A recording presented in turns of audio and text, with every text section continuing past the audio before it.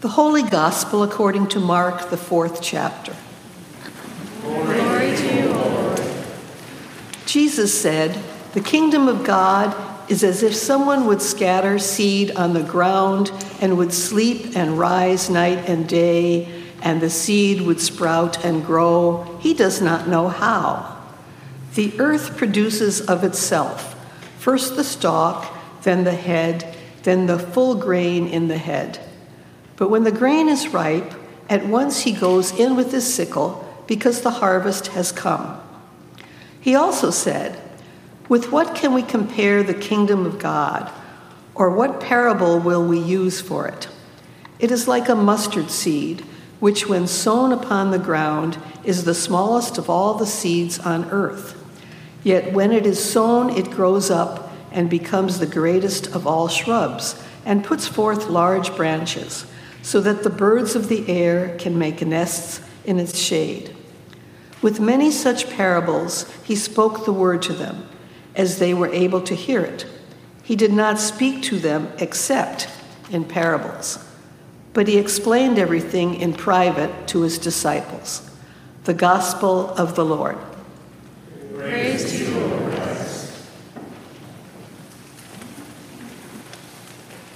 Dear friends in Christ, grace and peace to you from Jesus Christ our Lord.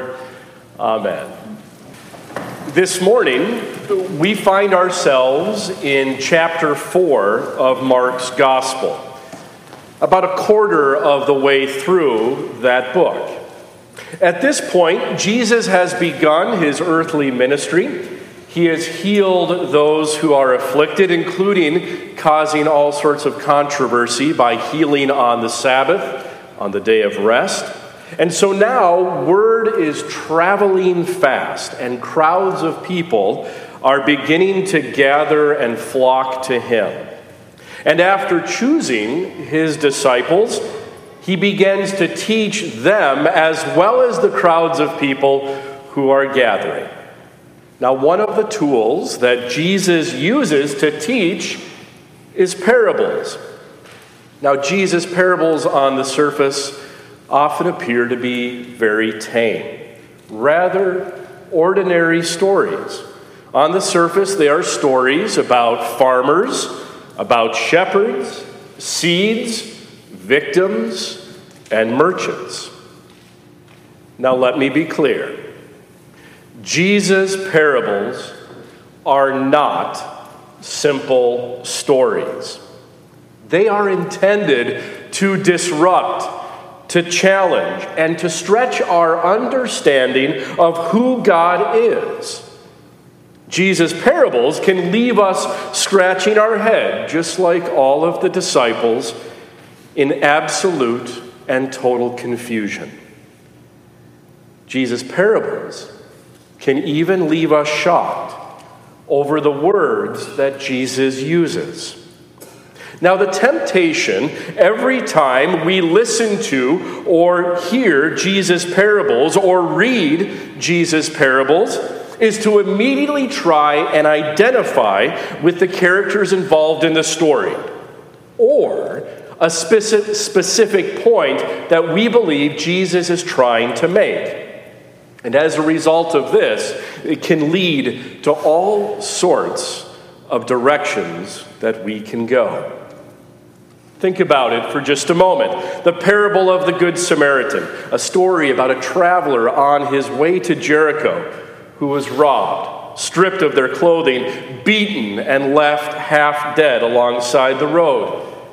We usually don't think of ourselves as being the ones who chose to simply pass by on the other side.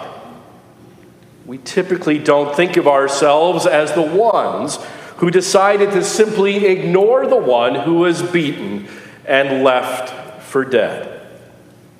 And so if we are honest with ourselves, more often than not, we would rather write ourselves into the storyline as the hero. The one who stopped, who showed love, mercy, and compassion. What about today's parable? The parable of the mustard seed. A small seed that was sown into the soil sprouted and grew up to become so big that it sheltered birds. What is Jesus trying to teach in this story? What do you and I need to hear 2,000 years later? Now, a simple response might be, from small beginnings come great things. And who could argue with that? The fact that each and every one of us are here today in this very space is a testament to that very action and belief. A small seed, St. Philip the Deacon, that was planted in 1958. A small seed that grew from a mission church with a handful of members to a faith community of over 5,000 people. A faithful and generous community that is committed to reach out, proclaim, and inspire.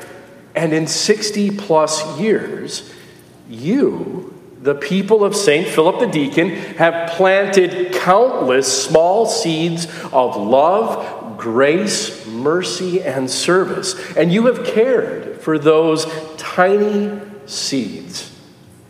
And you have watched them grow and flourish in our community and beyond. Now, as true as all of that might be, there is just one problem. There is just one problem with this interpretation of Jesus' parable of the mustard seed. It's too easy. Remember, Jesus' parables were intended to provoke, to agitate, to conflict, not to comfort, not to leave people patting themselves on their back, looking at everything that they have done. Most importantly, Jesus' parables are not about what you and I have done or not done. They are about God. They are about what God has done for you and me, and they are about what God continues to do for us day in and day out. The parables are about God's love and God's kingdom. Now, if you take a look at the back of your bulletin, Philip Yancey emphasizes this very point when he says, Jesus did not give the parables to teach us how to live. He gave them, I believe, to correct our notions about who God is and who God loves. So knowing this, we must hear Jesus' parables with the very ears to whom Jesus was speaking. 2,000 years ago, he was speaking to an agricultural community. And so he used agricultural metaphors. He used agricultural language in his teaching. So what do you know about the mustard seeds and the shrubs they become? What do you think about the birds of the air who nest in those mustard shrubs? The mustard plant is a fast-growing, invasive, uncontrollable weed that can grow up to 15 feet tall and take over whatever ground it resides in. No farmer in their right mind would have wanted mustard in their fields. Think buckthorn today. And what farmer would want countless undesirable birds nesting in the shade of those shrubs, just a short flight from feeding on and destroying their crops? An invasive weed, undesirable nesting birds, two things that would have been unwanted and unwelcomed. Yet there's a place for them. Have you ever experienced those feelings? Have you ever experienced those feelings of being unwanted and unwelcome? Feeling lost, rejected, or ignored? What does it feel like? Think about it. It's lonely. It's isolating. It's painful. It's scary. It's uncertain. It's dark. The original followers of Jesus would have known exactly how it would have felt to be unwanted and unwelcome. After all, they were lowly fishermen. They were tax collectors who were despised. They were criminals.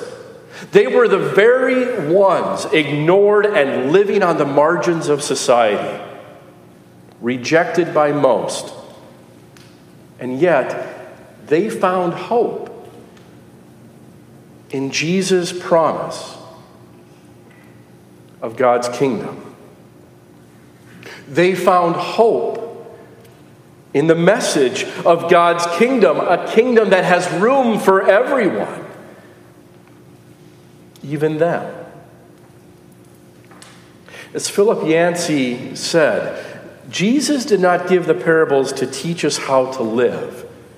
He gave them, I believe, to correct our notions about who God is and who God loves. And though we may glean ways to live from these parables, at the end of the day, Jesus' parables give you and me a glimpse into a loving God who is compassionate and concerned for the least of these, for the poor and the oppressed, the hurting and the vulnerable, the rejected and the ignored. A God who is concerned for each and every one of us. God who boldly says, "Come to me, all you that are weary and are carrying heavy burdens, and I will give you rest.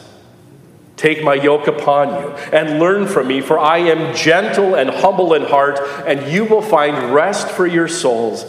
For my yoke is easy, and my burden is light." My dear brothers and sisters, wherever you find yourself today, wherever you find your loved ones today, your children, your grandchildren, your friends, whatever you or they may be feeling, know this. Know that there is a place for you and a place for them. There is a place for you right here at St. Philip the Deacon, and more importantly, there is a place for each and every one of us in God's loving kingdom. No matter who you are, or where you come from, or what you have done, or what you have not done, there is a place for you where you are loved and valued beyond measure. Because that is who God is. That, brothers and sisters, is the beautiful, loving kingdom of God. Welcome home. Let it be so. Amen.